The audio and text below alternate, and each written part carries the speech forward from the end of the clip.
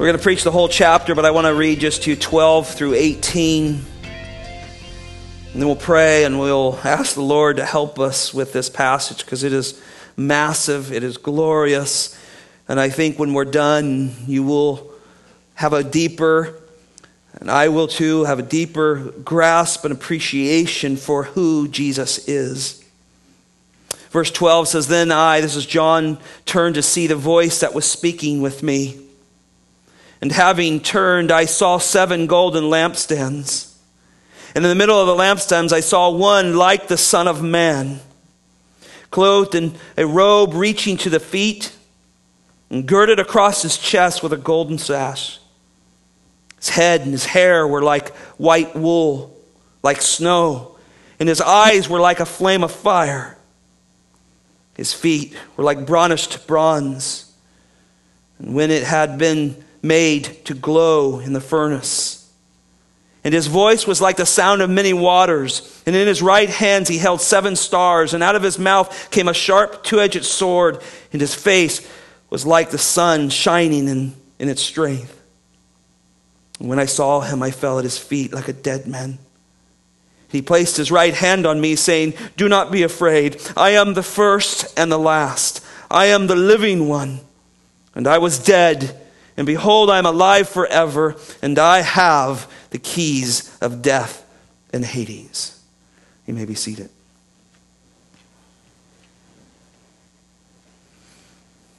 Father, I acknowledge right off, Lord, there is no ability on my own to preach this text. I need your Spirit, Lord. And I pray he would come, Lord, and he would take the words of God out of this text. He would pierce all of our hearts, our minds. And Lord, when we are done, we would be able to answer in more fuller degree who Jesus is. Let us marvel, Lord. Let us weep over sin. Let us rejoice over forgiveness. And let us all see that encompassed in your Son this morning. We pray this for your glory. In Jesus' name, amen. Well, last week we kicked off a series calling it Who is Jesus? Our brother Jeff started it off, and he took us through the covenants. He looked at all the covenants of the Old Testament and proved that they all come to Jesus. They all fulfilled in Jesus Christ. He is the covenant God. He is the covenant keeper. He is the covenant fulfiller of all that he has said he would do. And we see him now wrap up all those covenants in the new covenant. And that's why we did communion at the end of church last Sunday, because it's fulfilled in him. But what a question. It was some months ago, maybe a half a year ago or so, in an elder meeting, we were discussing just the glories of Christ. And one of the brothers said, "Hey, let's do a series on who is Jesus." I thought, what a great idea. Who is he? If somebody asked you off the street, what would you tell them? Who is Jesus? You might first say, how much time do you have? But what would be your answer? I Googled, what does the world think, who does the world think Jesus is? Some less than profound answers came up. Some said a philosopher, philanthropist, a social reformer, a miracle worker. There was live interviews you could watch on YouTube, religious leaders, teachers, great leader, he's a martyr. Some said he was a man indwelt by God. That's a lie. Some said he was an angel. Some say he's the brother of Satan, etc., etc., etc. The world doesn't know who Jesus is. Jesus asked a question. Do you remember Matthew chapter 16? He says, "Who do men say that I am?" And they said, "Well, some say you're Elijah, some say you're a prophet," on and on. And then he said, "No, who do you say that I am?" He's very, very concerned with his people knowing who he is. He's very concerned with it. And Peter, speaking for the group, said, "You are the Christ, the Son of the living God." What a statement. I'm not sure Peter fully understood that statement. In fact, the next verse says, "You didn't say this. God said this through you. But you are the Christ, the Son of the living God." I almost picked that text to preach today. We'll tackle it another day. And it got me thinking, and I said, oh Lord, I want to know you. I want to know you more. And I want your people to grasp you and who you are. And I think in today's culture, we have seen Christian culture, we have seen the one attribute of God that we love completely and are very grateful, but the attribute of love exalted above all his other attributes. And so love dominates all his attributes. And I think because we understand that and because it's personal, we know they loved us, and I'm not against the love of God in any way, the love of Christ being shown, but there is so much more to Christ. And we must start to get our mind around who he is. That Revelation song gives you a peek into today's text. He is massively holy. He is frightful when you get in his presence at some level. He is not to be trifled with. He is not to be used as a swear word. He is God, and every man will stand before him and bow the knee in reverent fear of him. And this passage, the introduction to the book of Revelations, blows your mind with who Jesus is. Oh, his love is in here, we'll see it. But he's both lion and lamb. He's judge and savior. He is not to be trifled with. And the ones that he is most concerned about, after studying this all week and wrenching over it because of the depth of the text, he is most concerned with his church. Most concerned with the purity of his church. And I think we'll see today he is not happy with much of the church at times. And he gives 7 examples, we'll see that, of the church, what I think extend to today, that have lost their love, who are man-centered, not Christ-centered. And you'll see him, and I want to answer this question when we're done. I want us to go out and say, yes, I know a little more who he is. I want to know a little more who he is. Let me work my way down through this text with the first statement, Jesus, the living word, and the authority of his message. Jesus, the living word, and the authority of his message. Look at verse 1 with me. The revelation of Jesus Christ, which God gave him to show to his bondservants, that's us, the things which must soon take place. And he sent and communicated it by his angel to his bondservant John. And so the book of Revelation, just in the understanding, the unfolding of the introduction verse there, is a reward to Jesus Christ because he was perfect, because he was humble, because he was faithful in his holy service to the Father. It's a gift. God gave him to show to his bondservant. This is a gift. This is what God has said throughout his word. The Father promised to exalt the Son. And this is the start of what the rest of the book is about. The exalting and giving the Son the rightful place. Paul caught on to this. In chapter 2 of Philippians, he said he humbled himself by becoming obedient to the point of death, even the death of the cross. For this reason also God highly exalted him, bestowed on him the name above which is above every name, so that at the name of Jesus every knee will bow, those who are in heaven, on earth, and under the earth. And let me tell you this morning, Revelation chapter 1 is the beginning of that story. Is the beginning of bringing every man, woman, and child to their knee. This is a gift from God. This is the heritage that he gave to his Son. He has given the church, and he has given the right to rule over all people. And we start to see Jesus in reality as we study this first chapter. Verse 2 tells us that who testified? John testified to the word of God and to the testimony of Jesus Christ, even to all that he saw. So John says there he is a testifier. He's witnessing by the authority of the word of God and the testimony of Jesus Christ. Notice how those are two linked together. The word of God and the testimony of Jesus. You can't separate them. You can't divorce them. We talked about this in our last series on the word of God. They come together. The testimony of Christ is the word of God, and the word of God is the testimony of Christ. You can't separate these two. And John says, look, I'm testifying by the power of the Word of God, the testimony of Jesus Christ. I'm telling you all that I saw. Verse 3, blessed is he who reads and those who hear the words of the prophecy and heed the things which are written in them, for the time is near.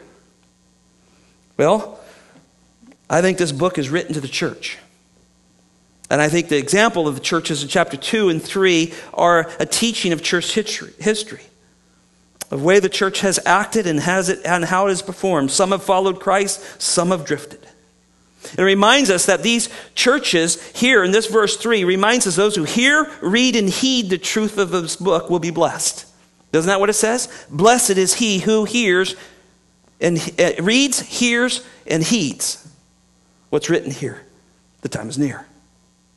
So there are 7 times in this book of Revelation that use this term, blessed are they. And this was 2 of them, those who heed and those who hear. The other ones found in 14:13, blessed are those who die in the Lord from now on.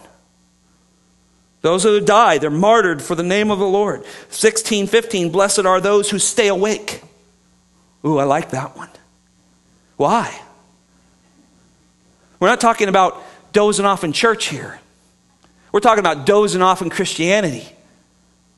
Dozing off with our Lord on his throne. Not attentive to who is the ruler and reigner. 19:9, blessed are those invited to the marriage supper of the Lamb. Oh, you don't want to miss this. If you're not a believer, you will not be at this marriage of the Lamb supper. Blessed are those, 20 verse 6, blessed and holy are those who are part of the first resurrection. Those who have put their faith in the Lord Jesus Christ. Those who follow the resurrected Lord Jesus Christ. It is the church. 22:14, blessed are those who wash their robes. Direct reflection of our cleanliness that we have, our righteousness that we have in Jesus Christ. And then notice at the end of verse 3, for the time is near. So be ready. This book is admonishing us to get ready. Now, I think it's so important because you and I know how busy our lives get and how quickly we're consumed with things that are not eternal. God's word's bringing us back to that this morning. Get ready. Get ready. Jesus talked about this all through his ministry. One of his great parables, Luke chapter 12, verse 35, be dressed in readiness and keep your lamps lit.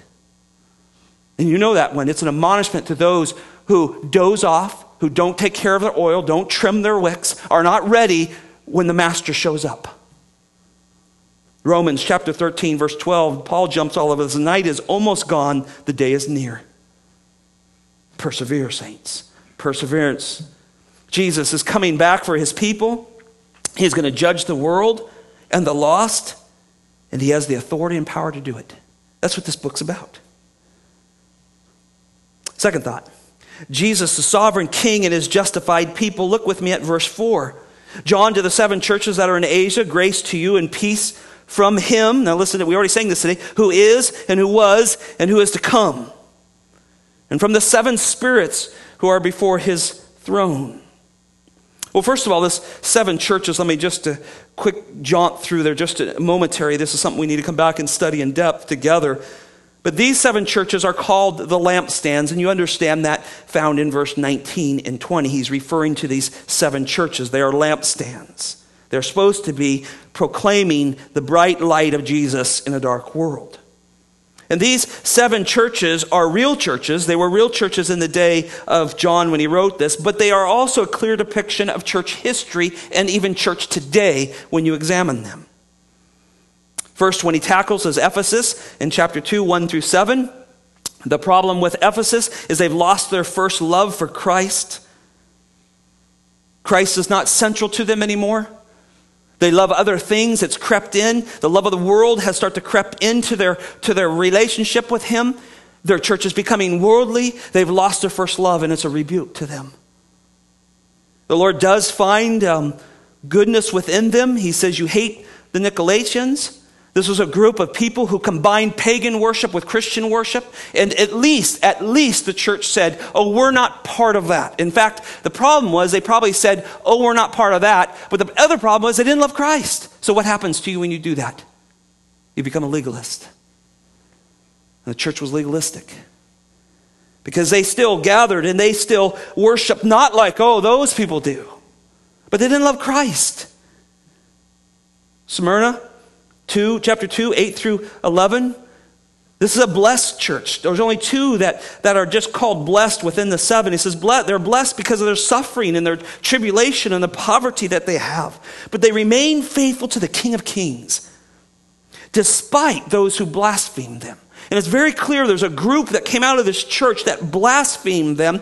And the Bible, God calls them the synagogue of Satan. He does not like that. And they're suffering greatly for the cause of Christ. They're faithful people. Are we Smyrna? Pergamum, chapter 2, verse 12 through 17. Problem with this church is they're teetering on air. And why they're teetering on air is because they're allowing compromise within their church. They're compromising. They know what the Bible says to do, but they won't do it because they don't want to be targeted. They don't want to be persecuted. Does this sound applicable today at all to anybody in here? We are going to face these choices in years to come. You will have the opportunity to compromise in leadership, compromise in membership, compromise in all kinds of areas that's coming at you. And Pergamum was doing that. And Christ is not happy with this church. And you can see it as you read it. Thyatira, chapter 2, verse 18 through 29. Here the idea is they've been comfortable with sin. They're not disciplining in the church. They're comfortable with sin. They're allowing sin into the church. They're not dealing with it. And here they are called out for allowing sin to stay resident within them. Sardis, chapter 3, 1 through 6. This is after studying, I said, there's a lot of deeds, a lot of programs, no life. Oh, they got everything going on to the sun. They got every program there is to run. But guess who's not there? The Spirit. It's a spiritless church. Got lots of programs. Sign up for this, sign up for that. Go do this, have fun doing that. But there's no spirit, there's no life in Sardis. Philadelphia chapter 3, verses 7 through 13. Blessed. Here's the other verse, the group that's blessed. Blessed because they are faithful and will be rewarded, the Bible says. And they're another one here in this text that curses the synagogue of Satan. It's the group of people who say they're one thing and act differently, and then attack the church. Twice, the Word of God calls out that group. But they're blessed. Are we that church? A blessed church that are faithful and will be rewarded. Laodicea is the last one, chapter 3, 14 through 22. And the best way I could just sum this up is it's a lukewarm church because Christ is outside the church. It's a lukewarm church. He says, look, I don't like lukewarm. Cold or hot? What are you? In fact, the great verses at the end of chapter 3 so often have been misused. Verse 20, behold, I stand at the door and I knock, if you let me in. And people use this as a salvation verse. It is not a salvation verse. It is the context that Christ has been put out of the church. He wants back in. Oh, God help us if those verses are ever read of Grace Bible Church. That His Son is not the center of what we do. This is the condition of the church in John's right at the end of the first century. This is written probably anywhere from 94 to 96 AD. I would peg it right there. It's the last letter. It's the completion of the canon. The scriptures are closed now. And this is the condition of the church in this age. And you know what? It's a condition now. It's the same. We see it. We see ourselves in some of those things, don't we? And so this is what he's writing for. He wants the church to know who Jesus is. And when you know who Jesus is, you don't fall into the traps of some of these churches have fallen into. And so he writes intensively to know that. Look back with me at verse 4. Notice the triune authority given to this letter for him who is and who was and who is to come. This is God the Father here. He's putting his weight behind this letter. He's putting his weight behind this writings. And simply that means who from him who is and was to come is that he has a timeless dimension. He's timeless. He's boundless. He isn't bracketed by time like you and I. like all the gods of the world. They're all timeless. Worship Baal for a while, he died out. The next ones come along, the Greek gods, they died out. Today, the materialism is his God, and that one materialism dies out for another materialism. But not our God. He is forever. He is timeless. And he's the source of all blessing, of salvation and grace and peace to all. Notice it says from the seven spirits who are before his thrones. This is a fascinating statement, isn't it? Well, this is God the Spirit. This is the triune God. This is God the Spirit. The seven refers to the fullness. We see this word used all throughout the Bible. Seven, everybody says, is a biblical number. But in reality, the number seven shows the fullness of God. And here it's the fullness of the Spirit. He sees all things. His eyes are to and fro on of all of God's creation, seeing the good and the bad. He displays the glory of God, and he takes what is his and gives it to us, as Jesus said of himself in John chapter 16. And he blesses believers with grace and peace. But look at verse 5. We have verse 4, the Father. We have the Spirit. And now we have Jesus, the whole triune God behind this letter. And from Jesus Christ, the faithful witness. There he is. He's appearing. He's behind this as he speaks these words to John. And most of the rest of the chapter is a vivid depiction of Jesus. And look what they first call him, and we start a list now of who Jesus is. He's the faithful witness. Isn't that what it says? And from Jesus Christ, the faithful witness. Jesus always speaks and represents the truth. There is no greater witness of God or anything else than Jesus Christ. He's the perfect witness. He's the perfect testimony of what is true, what is right. He can witness the perfect nature of God to you. In fact, John says you cannot know God unless you know Christ.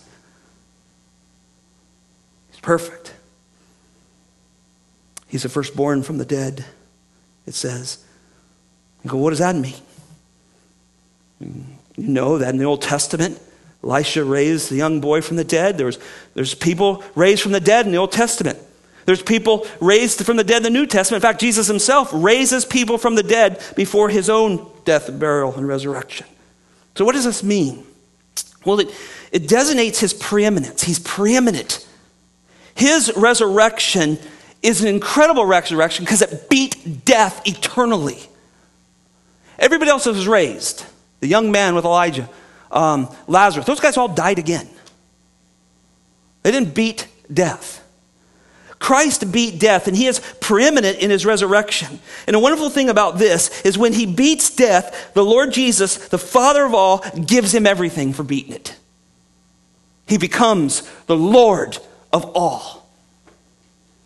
Psalms chapter 89, verse 27, a great messianic passage here. I also shall make him my firstborn, the highest of the kings of the earth. Matthew 28:18, Jesus came up and said, all authority has been given to me in heaven and on earth. So the firstborn from the dead here in the book of Revelation records the fulfillment of the Father giving him all things. You have preeminence. And there's more than that too, because 1 Corinthians says because he raised his son from the dead, he'll raise you. So he's the firstborn. With him comes all the followers behind him.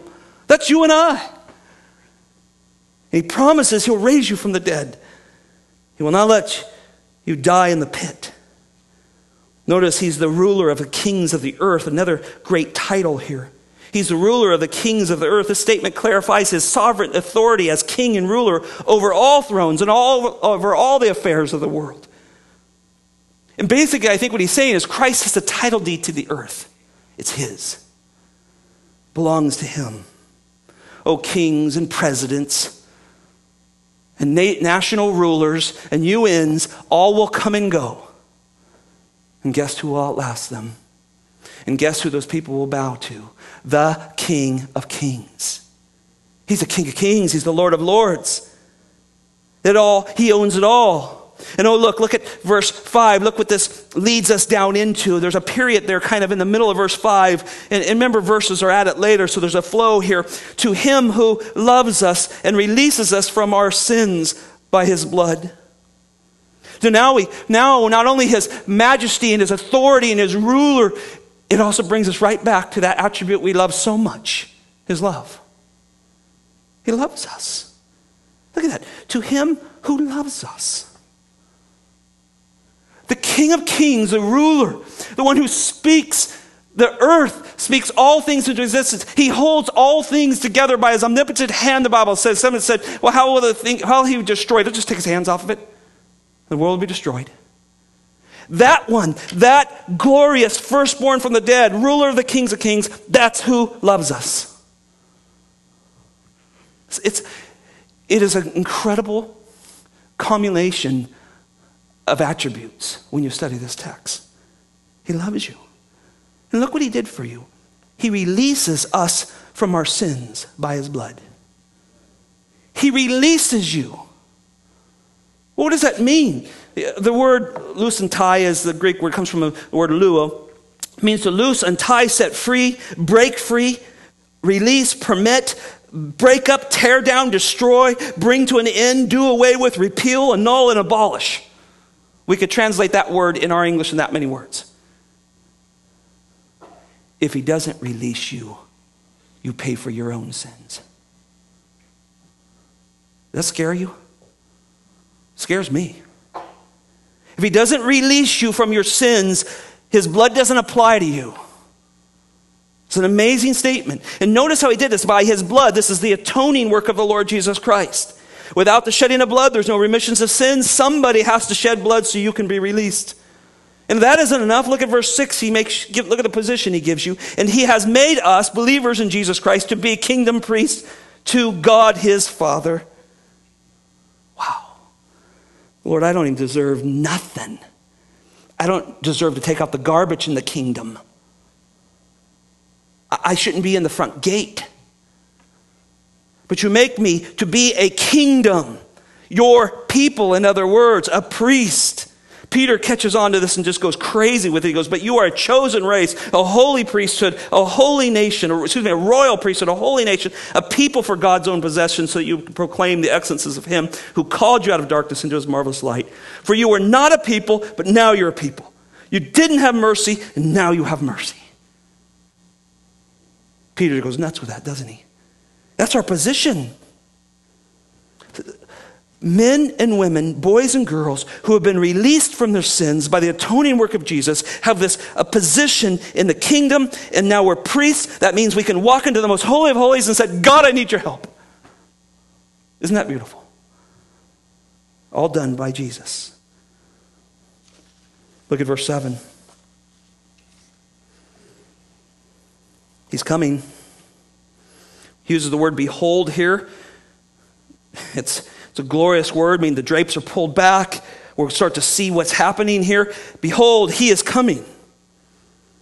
He's coming. He's coming for the blessed, and he's coming for the disobedient. He's coming for both.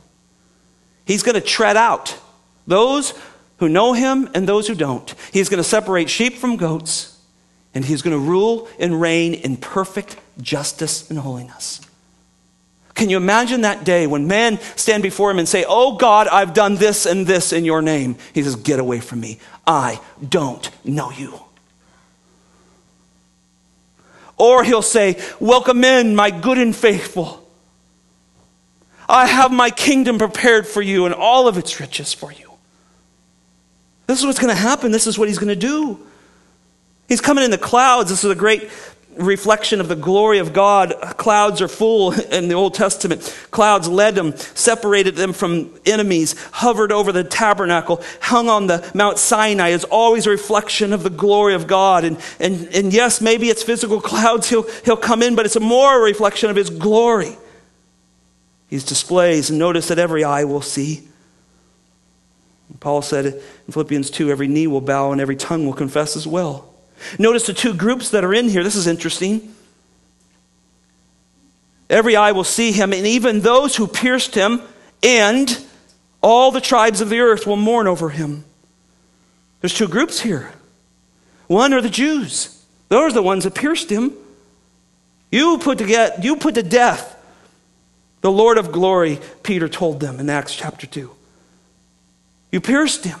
But look, some are going to see him. Zechariah chapter 12, verse 10 says this, I will pour out on the house of David and on the inhabitants of Jerusalem the spirit of grace and supplication, that's salvation, so that they will look on me whom they have pierced, and they will mourn for him.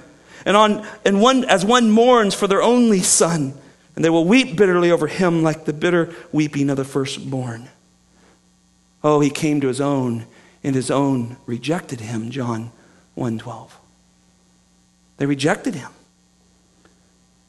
And then it says all the tribes of the earth. I love this. This is us. He's coming again, and he's coming for the Gentiles, all the tribes. That's us. We get included in this. Praise the Lord, huh? Amen? Acts chapter 13, verse 47 and 48, Paul says, look, you Jews, you've rejected the Lord Jesus Christ. You killed him, and now you're rejecting his servants that are coming to you with the gospel for the salvation of your life. And now we turn to the Gentiles, and now Christ, and he quotes Isaiah, that you've been a light to the Gentiles. And he's bringing salvation to the Gentiles. And the next verse says, when the Gentiles heard this, they began to rejoice and glorify the word of the Lord. In fact, it's so amazing that as many as had been appointed to eternal life believed that day. Wow, that's a sovereign passage. And this is who's around the throne in Revelations 5, a lot what we just sang. It's every tribe and tongue and nations and people. And look at just the end of verse 7. So it is to be, amen. I like that. It's done. So it is to be. And look how God puts his stamp on this thing in verse 8. I am the Alpha and Omega, says the Lord God, who is and who was and is to come, the Almighty.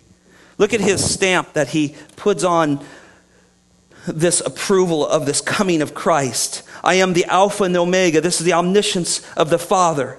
He uses the first and last letter of the Greek alphabet. If you didn't know that, I think you probably all knew that. And what he's saying here is his knowledge is the knowledge of all things. It encapsulates this Alpha and Omega, encapsulates the knowledge found in him. All knowledge is in him. And he's coming with certainty in these promises of his book. He knows how things are going to end, and he's telling us these things. And if knowledge wasn't enough, and you still wonder, he said, who is and who was and who is to come. This is this timeless dimension. And then he calls himself the Almighty. Look, I'm all powerful. I put my stamp on the approval of the Lord Jesus Christ coming to get his reward. Is Jesus your sovereign king? Are you his justified people? And then one more question before we go to our last point is, are you longing for his return? See, I think we can answer the first two. Yes, Jesus is my sovereign king. Yes, I've been justified by the blood of Jesus Christ. But the third question is important because it now asks us where our treasure is. Do you long for him? Has the world captured you so much that you don't long for him anymore? Do you long for him to come? Do you long for him to set the record straight? Do you long to fall before him and worship him? I think we should more and more as we study. Last thought, and this is going to be a speed round, 9 through the end of the chapter. Jesus, the Lion and the Lamb, the Judge and the Savior. Times are tough as you begin to look at this set of passages here. The church has been persecuted. It's distraught. It's discouraged. Churches of Asia Minor have fallen away, as we saw in 2 Timothy chapter 1, many of them referring to these churches as an example. And John writes this book because they're desperate need of encouragement. The Holy Spirit moves John, inspires him to write every word of this because the churches desperately need encouragement. Think about it. It's been years since Jesus ascended. He's gone. He ascended in the cloud. The apostles watched that happen. Jerusalem and the temple have been absolutely destroyed by now. All the apostles are dead but John. He's banished on an island to Patmos, and the churches are in a disarray. It's pretty bleak when you think about it. But John is writing through the inspiration of the Spirit to bring comfort to us. To realize there's one that opposes the evil that's in the world. There's one that's coming to set the record straight. There's one who's coming to defeat the enemies of the church. And John's vision is the beginning of this book is all in present tense. What's interesting, he'll get to where he speaks future, but this is all written in present tense, which was fascinating to me. Meaning he wants us to know this now. He's going to take care of the events in the future, but he wrote in a very present tense so you and I understand who Jesus is. And despite the sin of the world and the struggles of the churches, the Lord's not going to abandon his bride. Even when we fail as a church, he is not going to abandon his churches. And you'll see that in here as we go down through this. Look at verse 9 real quickly. He says, your brother, John, your brother, fellow brother, fellow partaker in tribulation and kingdom, perseverance, an eyewitness. See, John's saying, look, I understand, I've suffered with you. Here he begins to speak of the kingdom and perseverance, and these are all things that John says we're a part of. He's encouraging them. I've been there. And look at the end of the verse, because of the word of God and the testimony of Jesus. He comes back to the authority of the scriptures, the authority of Christ as he tells them this. Verse 10, he says some pretty strange things. He says, in the Spirit, I just simply believe he was under the control of the Holy Spirit and God just transported him into a vision somewhere beyond, I think, human arena, human understanding, where he went to show him all of these things. Can you imagine what God showed John as the bowl judgments and the seal judgment and the trumpet judgments are being poured on the earth, and a third of the population of the earth dies? I mean, can you imagine what he went through, the anxiety as he went through this? But in the same time, as he probably came out of this saying, oh my, God is in control. And he starts to relay some of these things to us. In fact, it says it was done on the Lord's day. There's debate whether this means the day of the Lord. I kind of lean towards, I think it was just Sunday. What a worship service John got involved in there. And then it says a loud voice like the sound of a trumpet. And I just think what John's saying here is the voice of the Lord was such a blast of clarity of what was happening. A blast of clarity of this world that's a wreck, and even the churches are a wreck. There's a blast of clarity, and this loud voice of the Lord is equal to what we see of God. Exodus 19 says the voice of the Lord sounded like a trumpet on the mountain. And then look at verse 11. He says, write in the book what you see and send it to the 7 churches. Again, these are the golden lampstands that we see in verse 20, and it explains to us that these golden lampstands are the church. And as he writes these, and 12 times he says in the book, write this, write this, write this. And this is the first of them. And write them to the church. Don't write them to the world. This book is not for the world. It's one of the things that bothers pastors when they try to take this book and make a movie out of it. It doesn't belong to the world.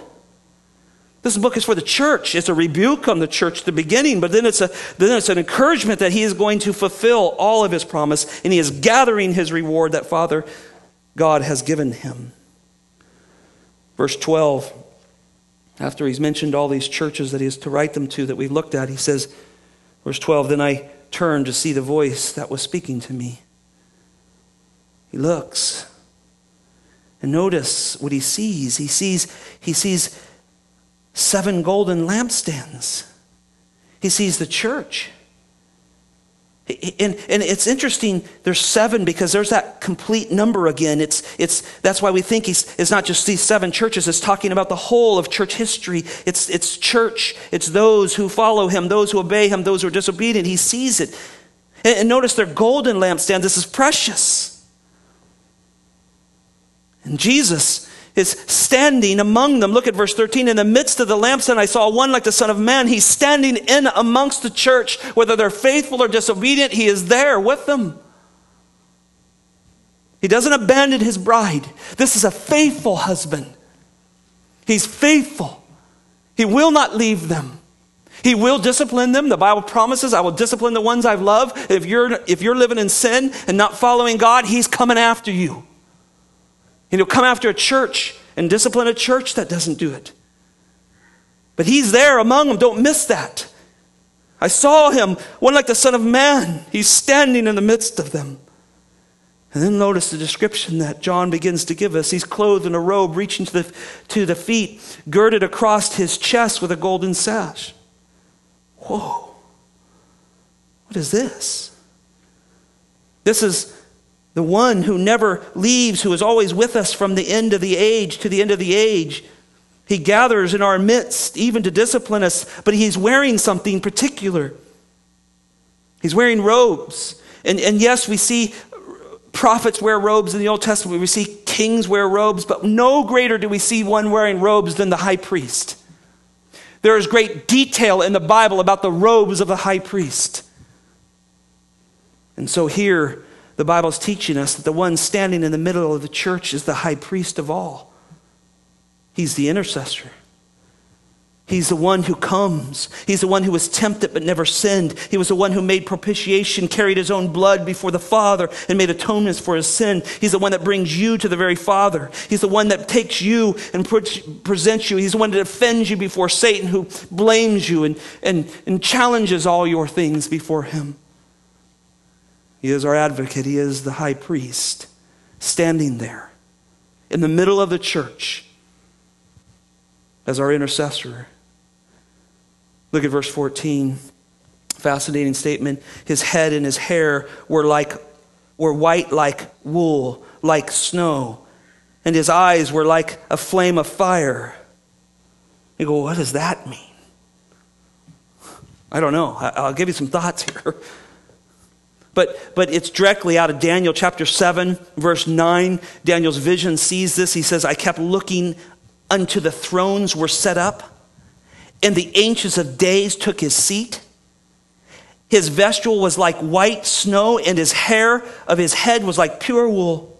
His throne was ablaze with flames. I think John's just taking, it's the same vision that Daniel had.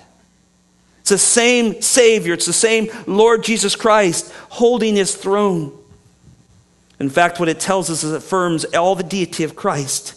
He's absolutely God. He possesses the same attributes of knowledge and wisdom the Father does. The white hair tells us that he is wise. He holds all knowledge. He holds all wisdom. Has the idea of bright and blazing and brilliant. It symbolizes Christ's eternal glory and holiness and truthfulness. His eyes like a flame of fire. This is Christ's ability to see all things and search the depth of the church and burn out sin amongst us. He does that. He loves us. And what father, what careful father does not love his children and want to deal with sin so that their children don't crash and burn into sin? So our Lord does that with the church. Comes in with piercing clarity, and he sees all and knows all. The disciples were worried about the false teachers of the day. In Matthew chapter 10, verse 26, and Jesus says, do not fear them, for there is nothing concealed that will not be revealed, or hidden that will not be known. Hebrews chapter 4, verse 13 says, there is no creature hidden from his sight, but all things are open and laid bare to the eyes of him we have to do with. And that verse warms my heart and scares me at the same time. One, I have everything to do with him because he saved me, he knows me, he loves me, but he also sees my sin. And I think this is why David said, my sin is ever before you, God. See, we work very hard to cover up our sin, don't we? One of the things we tell our men in our DTP class is stop hiding it, he already knows it. Just confess it. Lord, I'm angry, I'm lustful, I'm full of hate at times. You know these things already, Lord, so I'm confessing these things to you. He knows it. His eyes are like the flame of fire. He burns out all the impurity. He sees all things. He puts light to everything that there is. Notice verse 15. These bronze glowing feet here. His feet were like the burnished bronze when they had been made to glow in the furnace. I don't know if you've ever worked with a forge, but it's fascinating to see metals light up and the glow that it puts off. And here it particularly is his feet. And you got to think about this for a little while to understand what this means. And I believe it means that all men sit at his feet. They're all going to bow to his feet. We see often when people understand who he is, the resurrected Lord comes in contact with Mary Magdalene, she falls at his feet.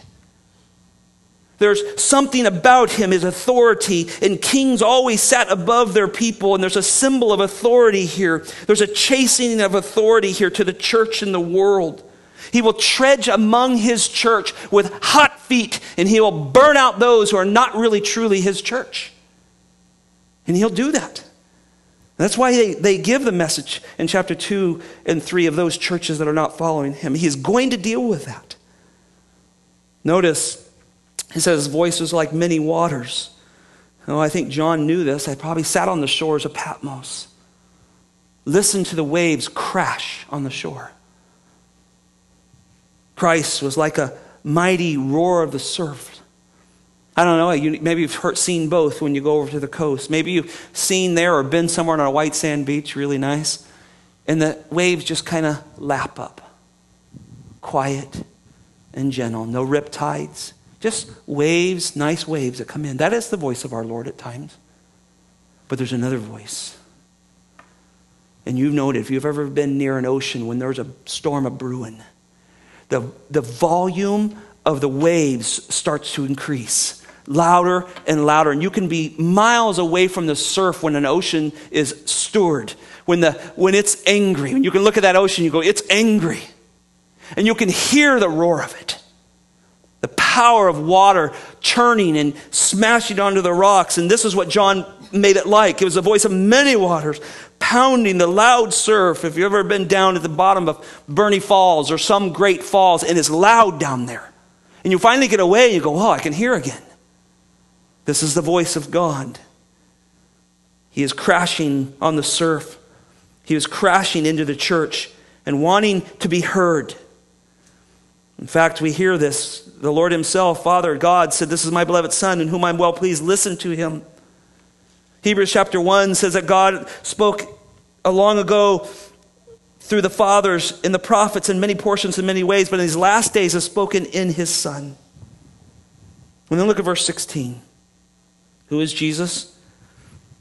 Well, in his hands he held 7 stars, and out of his mouth came a sharp two-edged sword, and his face was like the sun shining in its strength.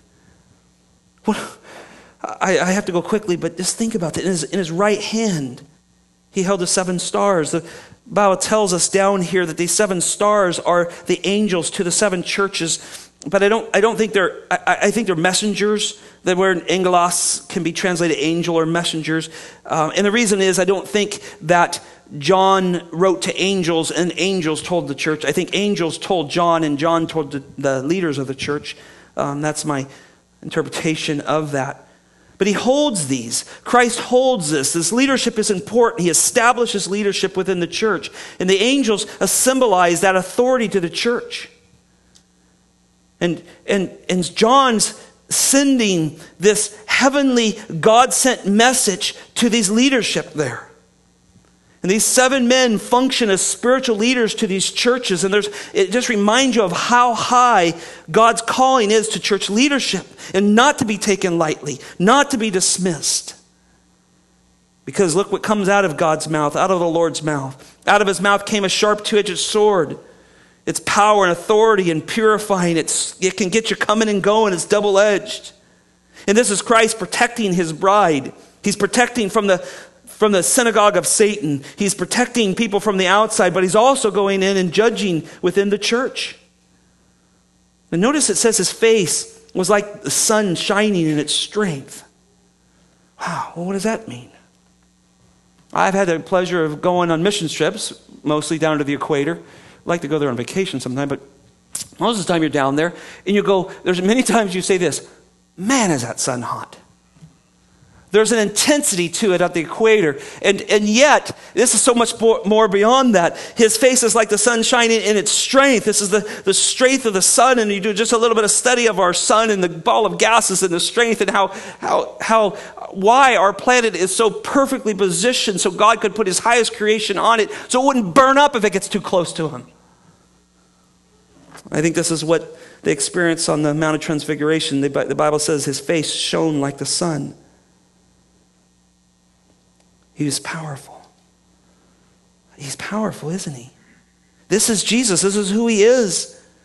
And then look at verse 17. And when I saw him, I fell at his feet like a dead man. Anybody heard this before somewhere? Isaiah 6. It's almost identical. Isaiah gets into the presence of God and says, I'm a man of ruins. I'm done. I'm dead. I cannot be here. John feels the same way. He's not seen this modern day 2014, Jesus is love, he's your best buddy, he's my girlfriend type of song. He's not seeing that. He's seeing a mighty, mighty God who can divide and conquer and take and own and judge. And he falls like a dead man before him. And you think it's over for John? Really? I mean, you just do. And look what our Lord does. And he places his right hand on me, saying, do not be afraid, I'm the first and the last. Now there's some fascinating thoughts about all this. One, the Almighty God puts his hand, our Savior, puts his hand on John. He doesn't put his left hand, does he? And the Bible doesn't say he puts his hand, just ambiguous. What's he put on him? His right hand. Where does Jesus sit? Right hand of the Father. What does right hand mean? Absolute authority and power, but yet gentle. And see, this is why we believe that Jesus is both lion and lamb. He's both roar and he'll lay his life down for you. Do you see that? That's who Jesus is. That's what the world doesn't know. Many people are afraid of God. They're afraid of Jesus, so they go to mom. They go to saints because they're afraid of him. Well, you ought to be afraid of him. Unless you know him, unless he's forgiven your sins. And then now he's a lamb. Now he's that tender Lord that we love and we sing about. Because notice, he lays his hands on us and he says, don't be afraid. You have nothing to fear. I have removed your sins. Oh, I find such great joy in that. Notice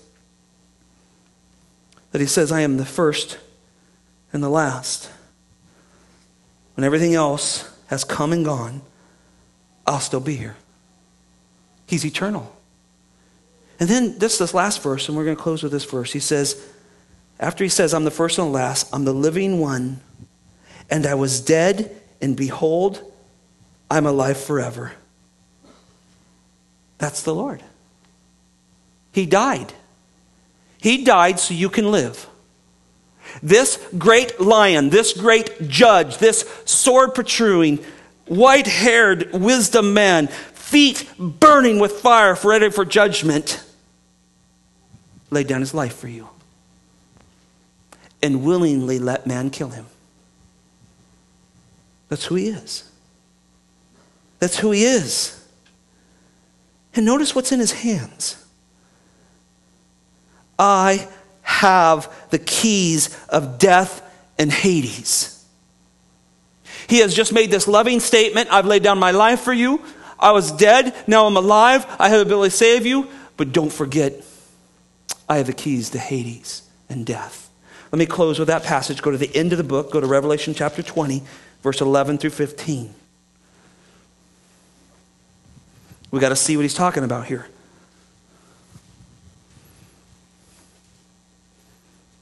Verse 11, then I saw the great white throne and him who sat on it, from whose presence the earth and the heaven fled away, and no place was found for them. 2 Peter says, boom, Big Bang Theory. There it is. He blows everything up. And I saw the dead, the great and the small, standing before the throne, and the books were opened, and another book was opened, and it was the book of life. And the dead were judged from the things written in the books according to their deeds. Somebody's keeping track. Chapter 20, verse 12. He's keeping track. If your sins are not forgiven, he's writing them down. And here the Bible says, I saw the small and the great. This is the Hitlers and the drunk in the gutter. There is no difference. They all stand before the Almighty God, and he judges them according to him, and they're cast into hell at that level. It's a fascinating stat. Look at verse 13. And the sea gave up. I don't think that's so much water. The sea is people, the world, the sea of humanity. Although he'll bring people from the sea who drowned and were eaten by sharks or whatever. Gave up the dead which were in him. And death and Hades, here we go, gave up the dead which were in them. So there's the rich ruler, right? Lazarus and the rich man. He's there. The rich man is there. And they were judged, and every one of them according to their deeds. Again, he says it. This is who Jesus is. He completely wipes out, forgives your sins, past, present, and future. And if he has it, he records them. That's who Jesus is. He is a loving, merciful God who forgives you of sins, and he'll judge you to the depths of hell if you don't belong to him. But we don't teach that anymore because it's offensive. And we rob people of the knowledge of who they're going to stand before someday. And notice what happens here in verse 14. And this is what I went in with. Then death and Hades were thrown into the lake of fire. That's what he has the keys to.